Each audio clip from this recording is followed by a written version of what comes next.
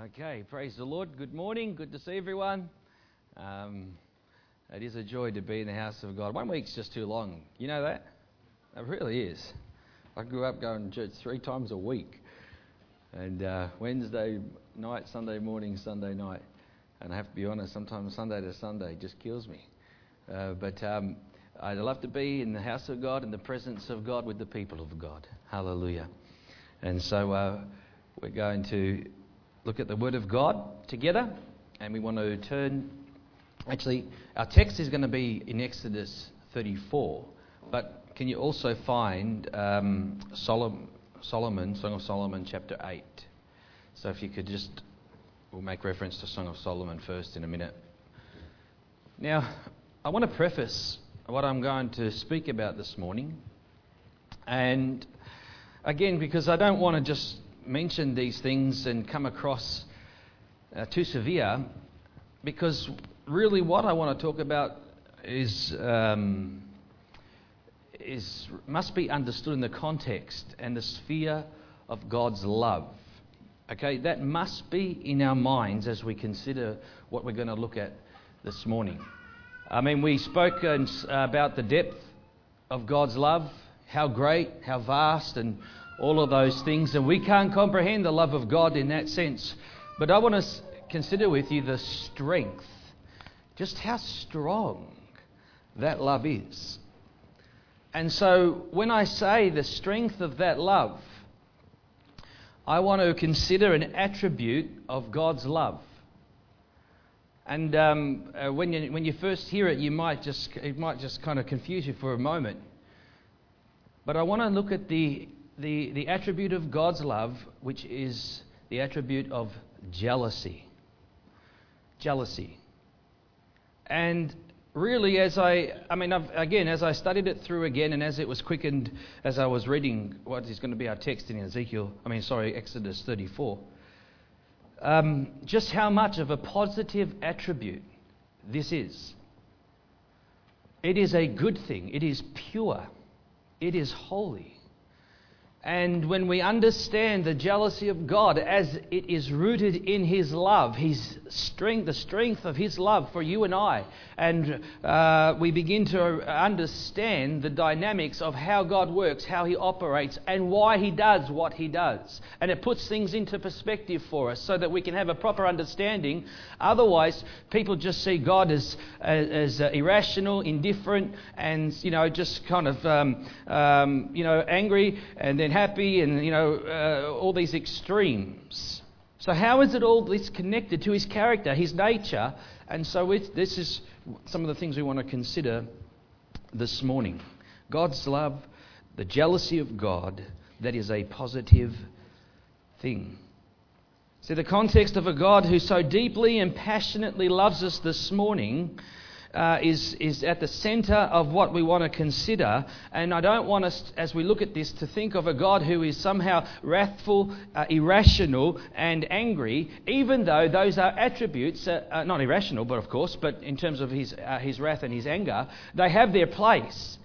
But nevertheless, again, they must be understood in His holiness, in His love, and in who He is, to put them all into perspective. His love is marked by holiness. God's love is marked by righteousness. God's love is marked by truth. And it is in that context that we must understand these things. There we have someone knocking at the door here. We'll have to let them in.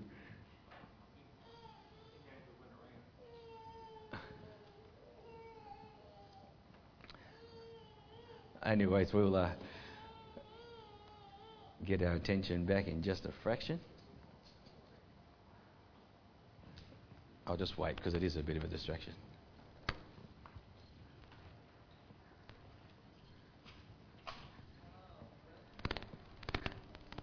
But a good one. Welcome. Come on in. We're just getting started, so you came at the right time. God bless you.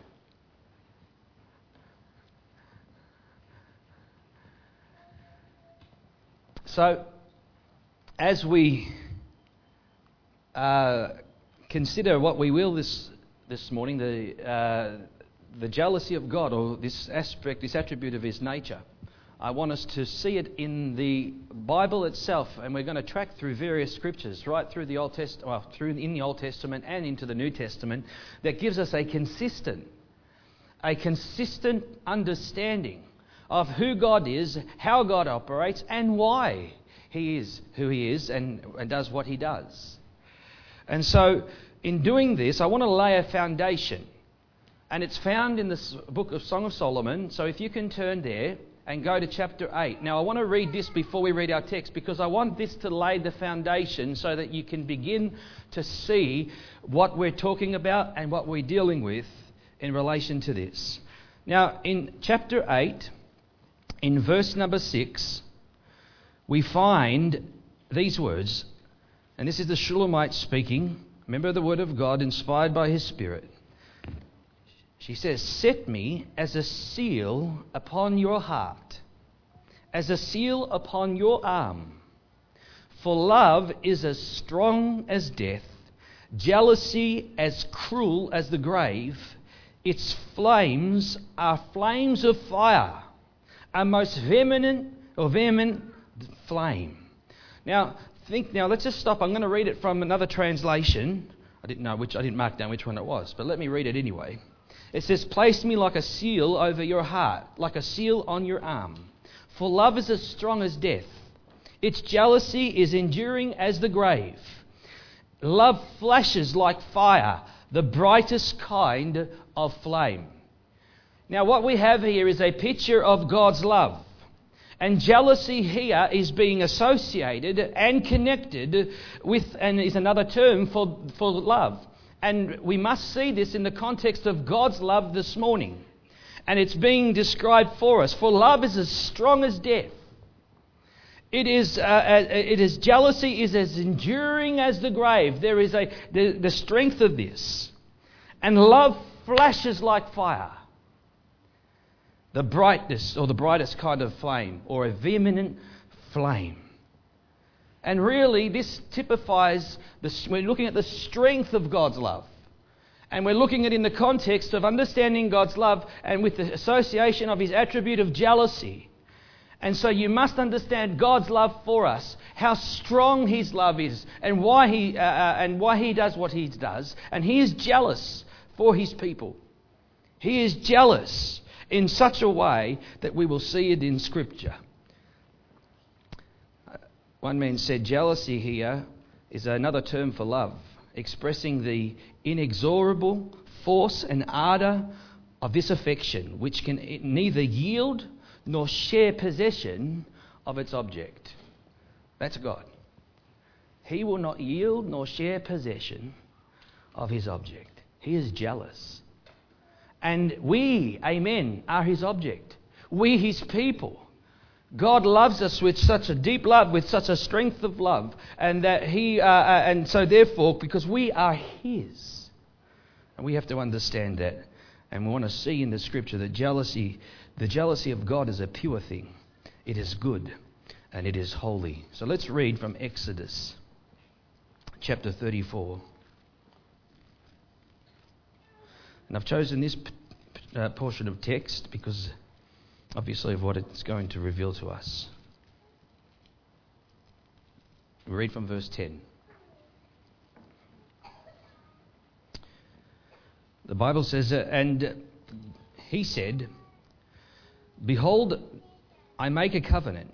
Before all your people I will do marvels such as have not been done in all the earth, nor in any nation, and all the people among whom you are shall see the work of the Lord, for it is an awesome thing that I will do with you.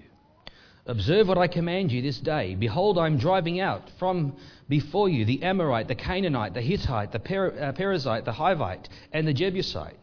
Take heed to yourself, lest you make a covenant with the inhabitants of the land where you are going, lest it be a snare in your midst. But you shall destroy their altars, break their sacred pillars, and cut down their wooden images. For you shall worship no God, for the Lord, whose name is jealous, is a jealous God. Lest you make a covenant with the inhabitants of the land, and play the harlot with their gods, and make sacrifice to their gods, and one of them invites you, and you eat of his sacrifice. And you take of his daughters for your sons. This is intermarriage. And his daughters play the harlot with their gods, and make your sons play the harlot with their gods. You shall make no molded gods for yourselves.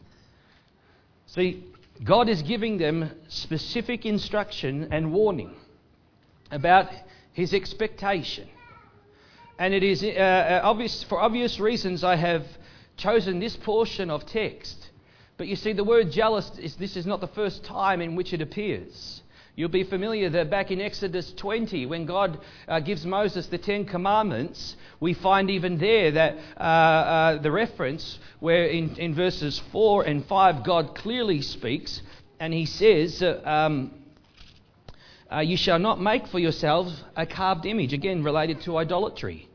Any likeness of anything that is heaven above, or in the earth beneath, or that is in the water under the earth. You shall not bow down to them, nor serve them, for I, the Lord your God, am a jealous God, visiting the iniquity of the fathers upon the children to the third and fourth generations of those who hate me.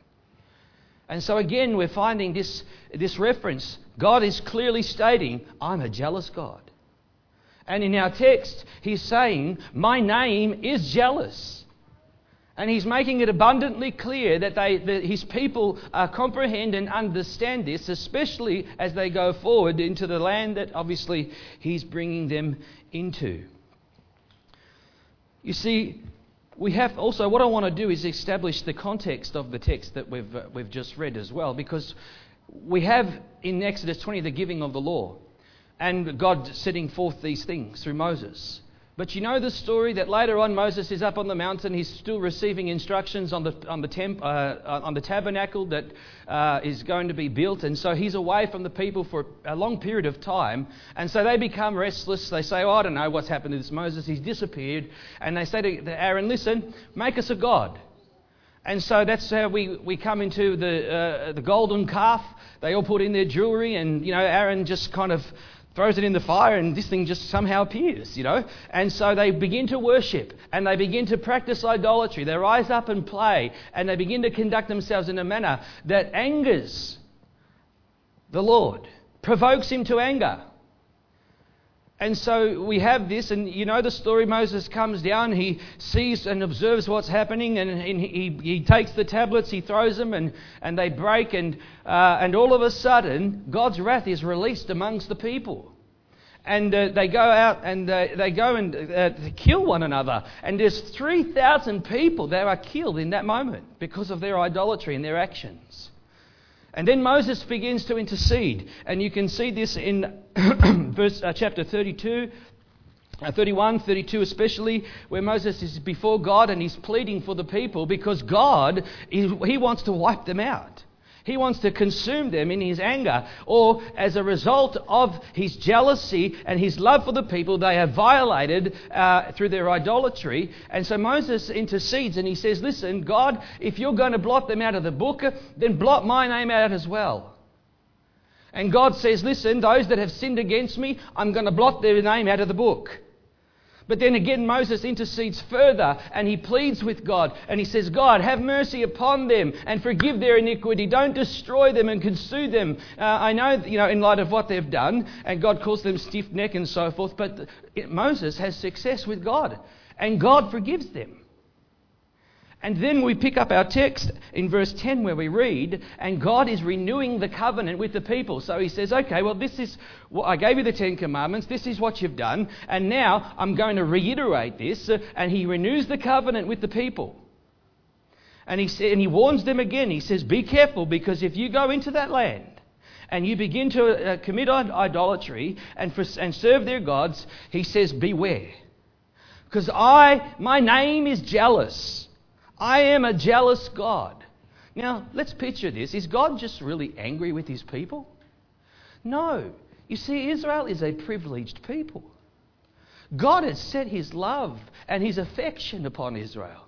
He's delivered them from slavery. He's performed marvelous signs and wonders. He's demonstrated his mighty hand. He's entered into a covenant with the people. And so they are special. They are privileged. God has set them apart. He's poured out his love upon them. He's purchased them as his own possession. And therefore, you're mine. And therefore, I am jealous for you because I have made you mine, and this is what I expect from you. Now, is that unreasonable? Absolutely not. But that's what it's rooted in. It's rooted in the love of God. The reason why God is a jealous God is because he loves his people, and in the nature of his love and his character and his holiness and righteousness, we find this expression of his attribute of jealousy. You see, God's not a vindictive God. He's a holy God. He's a God of love. And what we must understand, and what's clear from Exodus 20 and our text, is God hates idolatry. And we see this even in carrying over in the New Testament later. But this is very serious. And so God has made himself clear. He's a jealous God. His name is jealous. And so think about that in light of what we've read before in the Song of Solomon, where it says that his love is the most vehement flame. His jealousy is as strong as the grave. Because God has set us as the seal of his heart. When we talk about the new covenant, we talk about the church. We talk about you and I as his people that have been that are in Christ Jesus. And so we have become a people that are privileged, that are blessed. And God has set his seal upon us. And we are sealed upon in him. And we find all of these references. And so therefore, the love of God towards us is strong. And the jealousy of God towards us is strong, and it's pure, and it's holy. And we need to understand that. God will not yield or share possession of his people. That relates to Israel in the Old Covenant, and still it relates to Israel in the overall purposes of God. And it relates to the church, which you and I are a part of. And it's in light of this that God demands our obedience. That's why God will say the first of all the commandments is, love the Lord your God with all your heart, all your mind, and all your soul and strength. Because that is exactly how God loves us. And he expects nothing less from us in light of that.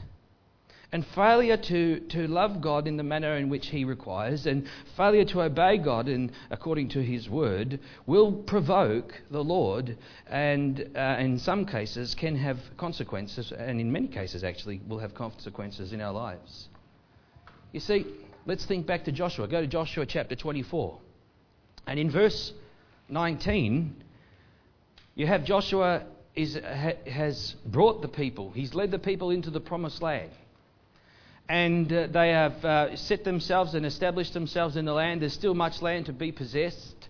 Joshua is nearing the end of his life. He's fulfilled his purpose. And so he stands before the congregation of the children of Israel, and he's addressing them, and he's telling them that they must choose this day whom they will serve. Whether they will serve God or whether they'll serve the gods of the nations. And so in laying down this truth and this principle, the people of God say, well, yes, we will serve the Lord. Yes, Joshua, absolutely, we love him. And Joshua says something in response.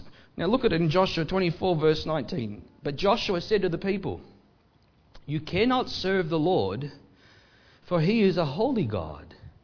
He is a jealous God. He'll not forgive your transgressions nor your sins. If you forsake the Lord and serve foreign gods, then he will turn and do you harm and consume you after he has done you good. And so Joshua is impressing upon them the seriousness, the importance of having to love the Lord and what it means to serve God. And that if we're going to serve God, then we must do it according to his will. We must do it according to truth, according to his commandments. Because if we say, yes, Lord, but fail to love him and serve him as we ought to, as was revealed, then we will provoke him to anger. And he says he'll turn on you, he'll consume you. Now, is this just an Old Testament concept? It's not. You'll see that what we're seeing here, this characteristic of God carries right through into the church. Because this truth in this principle is eternal. Now, the Hebrew word for jealousy is the word kwana or something like that. I don't know how to pronounce it. But listen, it means to be zealous. It means to become intensely red. Remember the flame of fire. Filled with righteous zeal or jealousy. A strong competitive sense. This is jealousy we're defining. Now listen to this. The act of advancing one's rights to the exclusion of the rights of the others. That's in the Hebrew, when you look at this, define this particular word, this is how it describes it. Now think about that, because God is a jealous God, and there's a strong competitive sense because we are His, and He has purchased us with His blood. And not only that, the act of advancing one's rights above the rights of the others. That's why God says, "This is what you will do. This is how you will do it. This is what I expect. You will obey me." And we will yield, and we will submit, and we will take up our cross and follow Him. And you have all these attributes and truths that you find within the Scripture. And this is why, because God is a jealous God. One man said, God is not tainted with the negative connotation of the verb jealous, as we would think of it. His holiness does not tolerate competitors or those who sin against Him. In no single passage in the whole Old Testament is God described as envious. Now let's make that distinction. God's not envy. To envy is to have what somebody else has, to be envious. And so we must make that distinction when we talk about envy and jealousy. And so jealousy, when it comes to the nature of God, is pure. We understand jealousy when it comes to mankind is corrupted. True? We can see sometimes that men can, and the nature of jealousy as it operates in life, it's not, we look at it with a negative connotation, and rightly so in some instances, and in most instances, because of our sinful nature and our corruption. But you see, it is very important that we understand when it comes to God, it is pure. Notice, have you ever read in Numbers chapter 5 what is called the spirit of jealousy? Have you ever read that? And you read it, and God is laying down a principle, and He says, listen, if a husband and a wife who are married, and if a spirit of jealousy comes upon the husband concerning his wife, then he can go to the high priest, and there's a concoction that's made, and she's to drink it, and certain reaction it'll have on her body, I guess, depending on whether she's guilty or not of unfaithfulness. But nowhere does the Bible say that that spirit of jealousy that comes upon the man is negative. Now, I'll give to you, some of you women say, you don't understand. My husband's so possessive. Mankind can be, in their fallen nature, irrational, jealous into the extreme where it's overbalanced. I acknowledge those things. But you see, for a man to be jealous of his wife is a good thing. You women should be happy about that. Because that's what God expects. Because you know what, when a man and a woman got married, they made a covenant, and I am his and he is mine. And if there's a spirit of jealousy that for any reason comes upon a man relating to circumstances, then that is a good thing. It's a noble thing. You would expect that. And so again, the reason why I highlight it is to make the emphasis that this spirit of jealousy is being referenced because it is it's not being condemned for men for having it. Because it's completely consistent with the character and nature of God. Now let's go a little further this morning and stick with me. Now jealousy, as we looked at before, by the definition of the Shulamite in the Word of God in Song of Solomon, says a most vehement flame. Now, this reference as we look at the Word of God, highlights what we call the fire of the Lord. Have you ever noticed when you read your Bible and when Israel is disobeying God, the Bible says that the anger of the Lord was hot against Israel? That flame had burnt. There was a combustion. And God was angered. It became hot because of their disobedience towards Him. This was rooted in His jealousy. This is why God got angry in that sense. And the anger of the Lord was hot because they had sinned against Him, because they had, again, practiced various idolatry. Turn with me to the book of Deuteronomy, chapter 4. Let me read from chapter 4 and chapter 6 to illustrate this further. In verse 23 of chapter 4, notice that if you look at the context, it's talking about idolatry again. But in verse 23, the Bible says, "Take heed to yourselves, lest you forget the covenant of the Lord your God which He made with you, and make for yourselves a carved image in the form of anything which the Lord your God has forbidden you. For the Lord your God is a consuming fire, a jealous God." Now we are seeing the connection between a God whose name is jealous and a vehement flame, or as the Scripture refers to it, as a consuming fire. And the reason is because God's love is so strong for His people. He is jealous for us because He has purchased us with His blood. We are His people. He's paid the highest price, and in redeeming us, amen, He demands our obedience, and He demands our love and our submission and our yielding to Him. Go to chapter 6, Deuteronomy, verse 14, we see it again. In relation to God's cautioning them and warning them against idolatry, and in verse 14 He says, "You shall not go after other gods, the gods of the people who are all around you. For the Lord your God is a jealous God among you, lest the anger of the Lord your God be aroused against you and destroy you from the face of the earth." Destroy you from the face of the earth. That's just constrained to the Old Testament, right? You see, this characteristic of God is consistent. Now, what we know is that Israel went into idolatry. Israel did prostitute themselves. Israel came under severe discipline, severe judgment, severe wrath.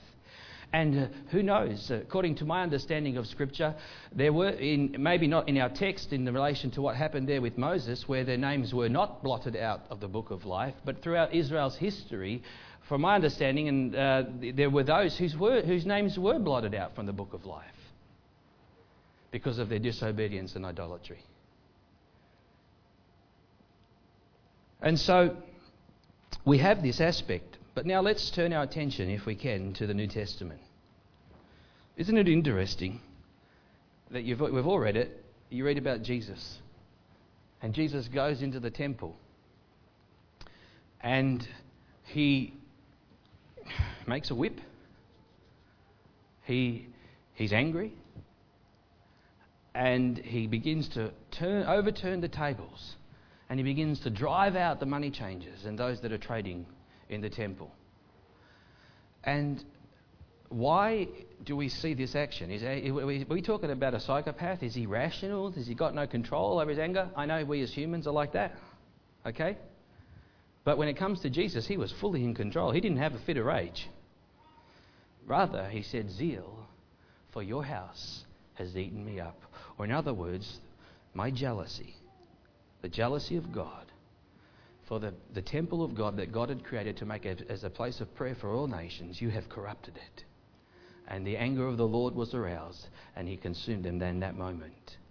And that jealousy that was being manifested at that moment of time was holy, pure, and good in the sight of God Himself.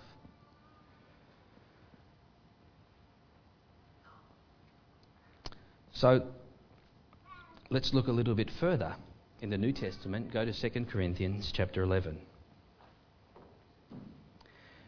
You'll notice that Paul, in 2 Corinthians is writing, especially around these few chapters, where he's dealing with the false teachers who have come in and they're trying to deceive the church with their with their false teaching and doctrine.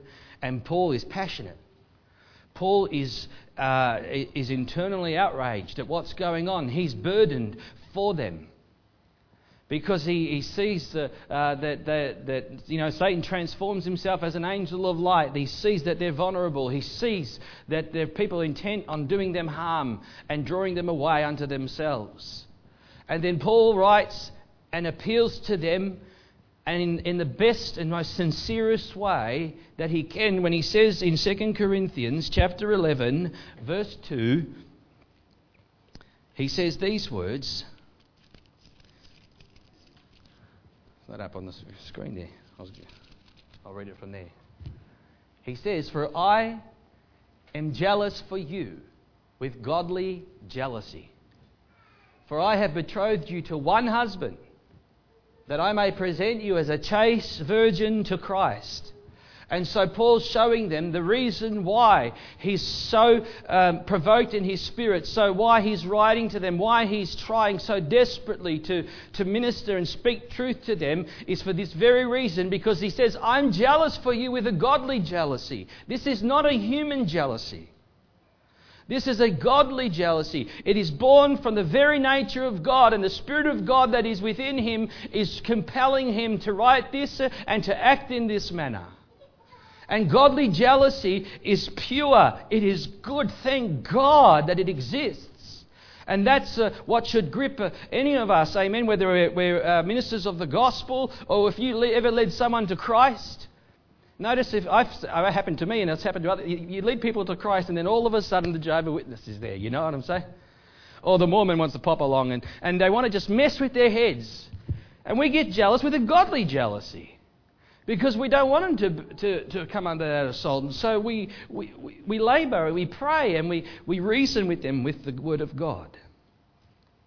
And so godly jealousy is not a bad thing. It is a good thing. Let's go to James chapter 4. Again, I'm sure you're familiar with these, but we're going to read them.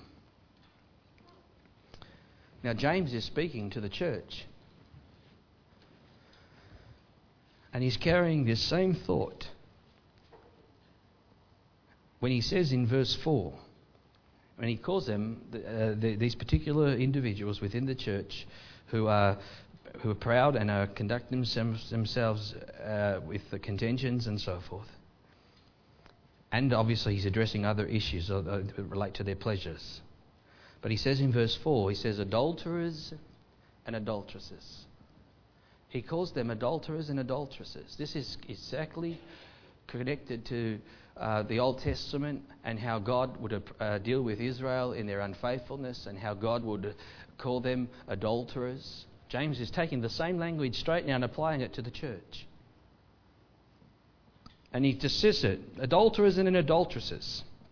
Listen, do you not know that friendship with the world is enmity with God? This is why we can't love, John read it this morning and he opened up. He said, do not love the world or the things in the world. For the things of the world, again, because this is where the false gods are. These are the things that are competing for our affection and our love and our attention and our time. And they drag and they steal our heart from God. And so here he says, do you not know that friendship with the world is enmity with God? Whoever therefore wants to be a friend of the world makes himself an enemy of God.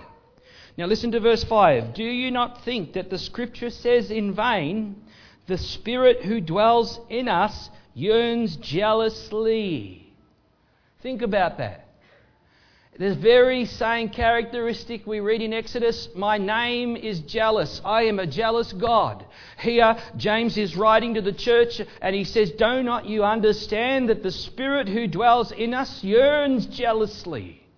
The Holy Spirit that has been deposited in our hearts, amen, by God. And what we have is a Spirit who wants full possession of us and our lives. And that we would not drift with our affections into idolatry and into the love of the world and forsake our love for God and our faithfulness to God. That we would not be adulterers and adulteresses. And the Spirit who dwells in us yearns jealously. Does that mean we can provoke the Lord to anger?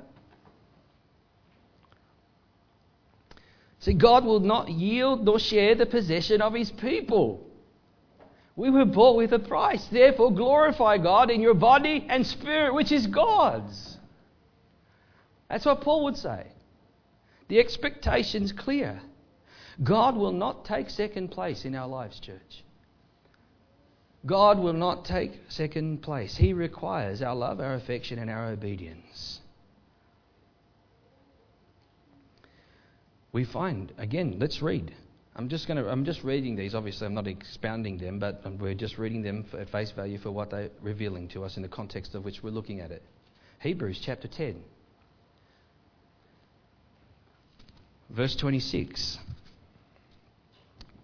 In addressing the fact that Christians should live by faith and walk by faith, in verse 26, for if we sin willfully after we have received the knowledge of the truth, there no longer remains a sacrifice for sins, but a certain fearful expectation of judgment and fiery indignation which will devour the adversaries. Anyone who has rejected Moses' law dies without mercy on the testimony of 2 or 3 witnesses. Of how much worse punishment do you suppose will he be thought worthy who has trampled the Son of God underfoot, counted the blood of the covenant by which he was sanctified a common thing, and insulted the Spirit of grace? For we know him who said, vengeance is mine, I will repay, says the Lord. And again, the Lord will judge his people. Verse 31, it is a fearful thing to fall into the hands of the living God. Why?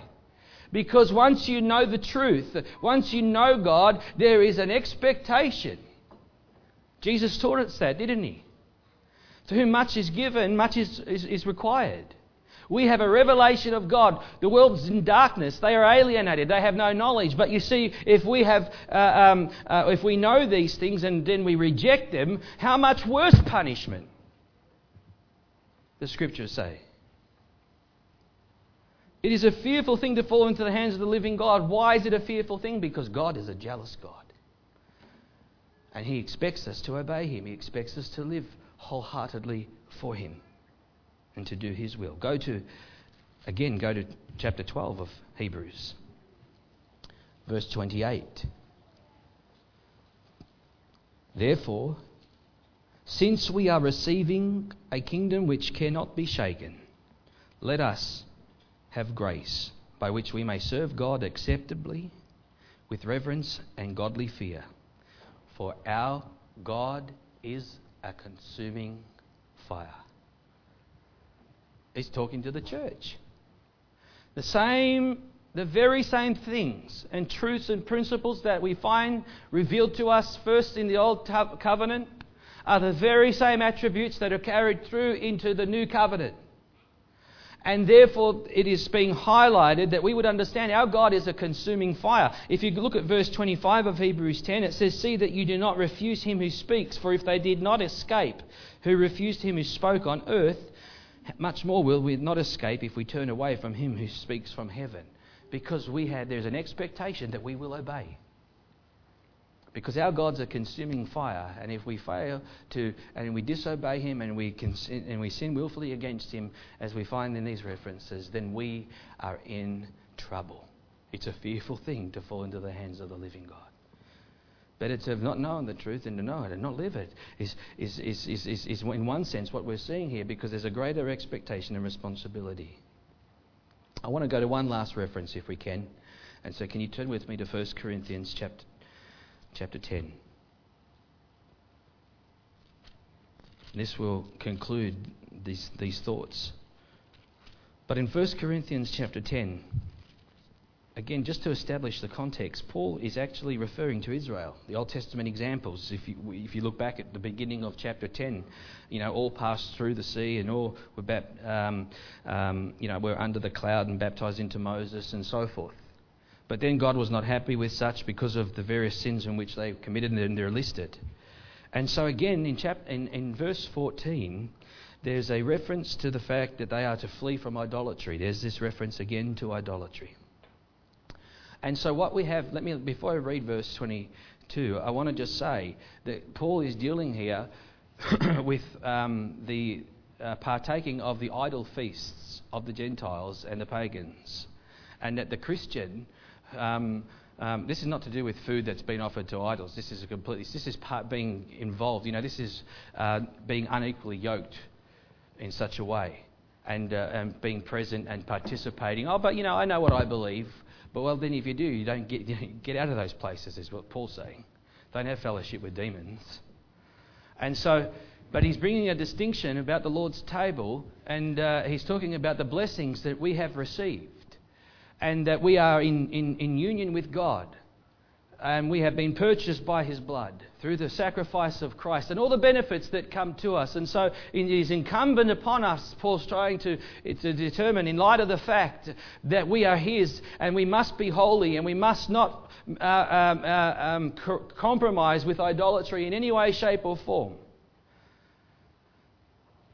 And he says in verse 16, if you can just look there, he says, the cup of blessing which we bless, it is not the communion of the blood of Christ.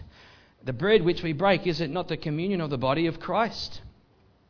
And for we, though many, are one bread and one body, for we are all partakers of that one bread. So in other words, we're the church. We're a distinct entity. We are the people of God.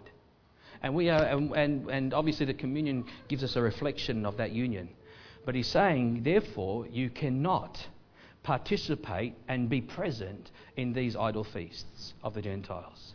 Oh, I'm just trying to be a good witness. I'm going to go and win them to Jesus. I'm going to go down to the nightclubs and go in there and just, show them my Christian testimony. Oh, are you?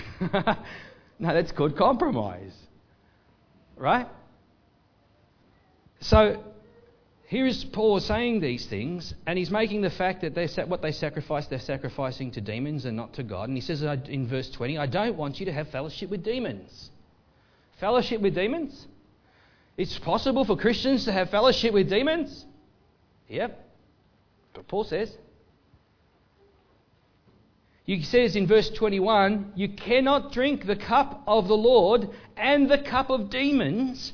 You cannot partake of the Lord's table and the table of demons. Look at verse 22. Or do we provoke the Lord to jealousy? Are we stronger than He? Paul is saying, listen, you do not want to provoke God to jealousy.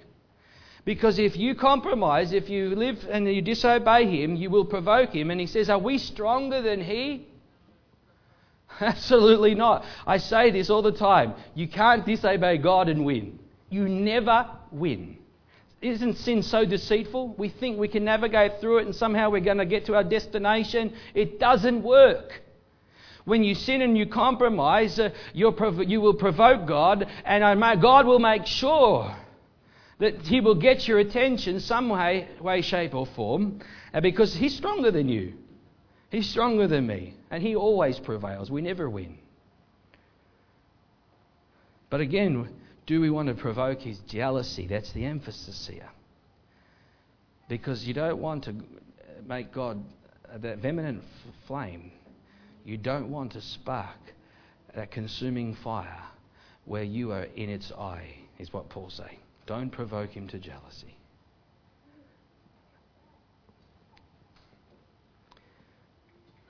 The provocation of God on the part of the believer who compromises their divine relationship.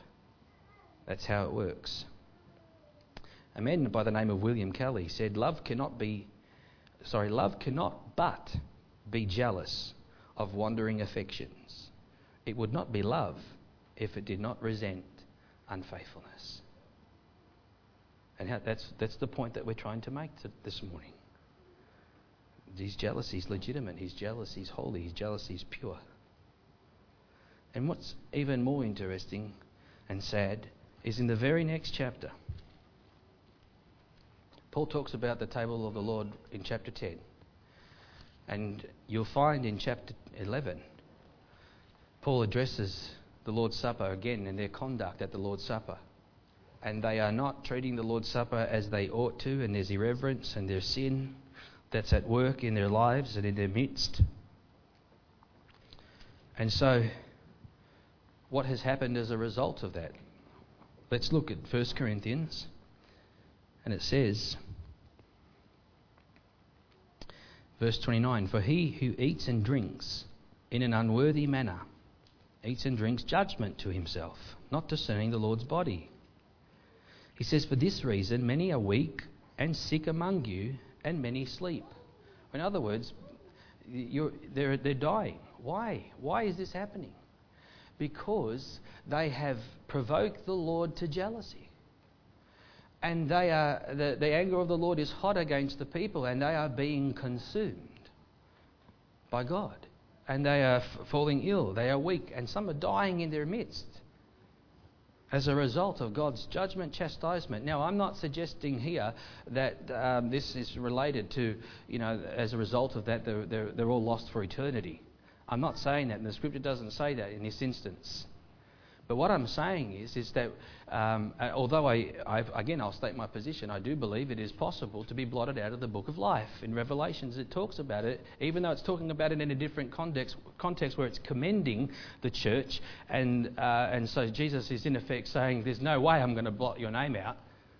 But the fact that the inference is this is possible. And so, again, that's my position, and I believe that it is consistent here in the Old Testament as it is being revealed in the New. But in this instance, in Corinthians, that's not the case. They're just losing their lives. They are being severely judged and chastised, and they are being consumed because God is a jealous God, and He is judging them for their sin. They've provoked the Lord to anger. And so, in light of all this morning, what we see in the Scriptures is we see, going back to what we first read, where God says, "My name is jealous. My name is jealous. I am a jealous God."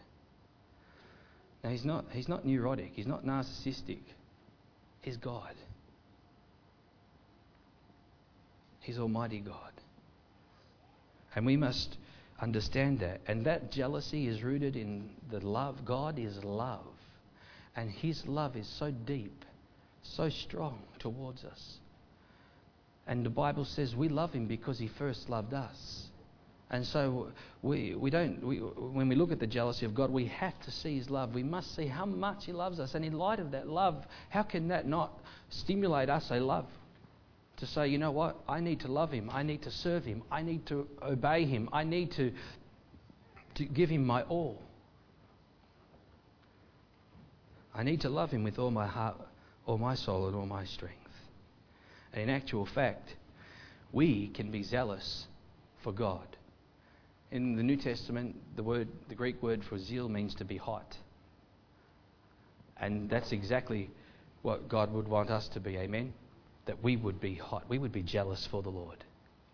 In the same way that He is towards us, amen, that we would reciprocate that towards Him. And I tell you, when God sees that, it brings pleasure to His heart. And so let us love the Lord with all of our heart, mind, soul and strength. Amen? God bless you this morning.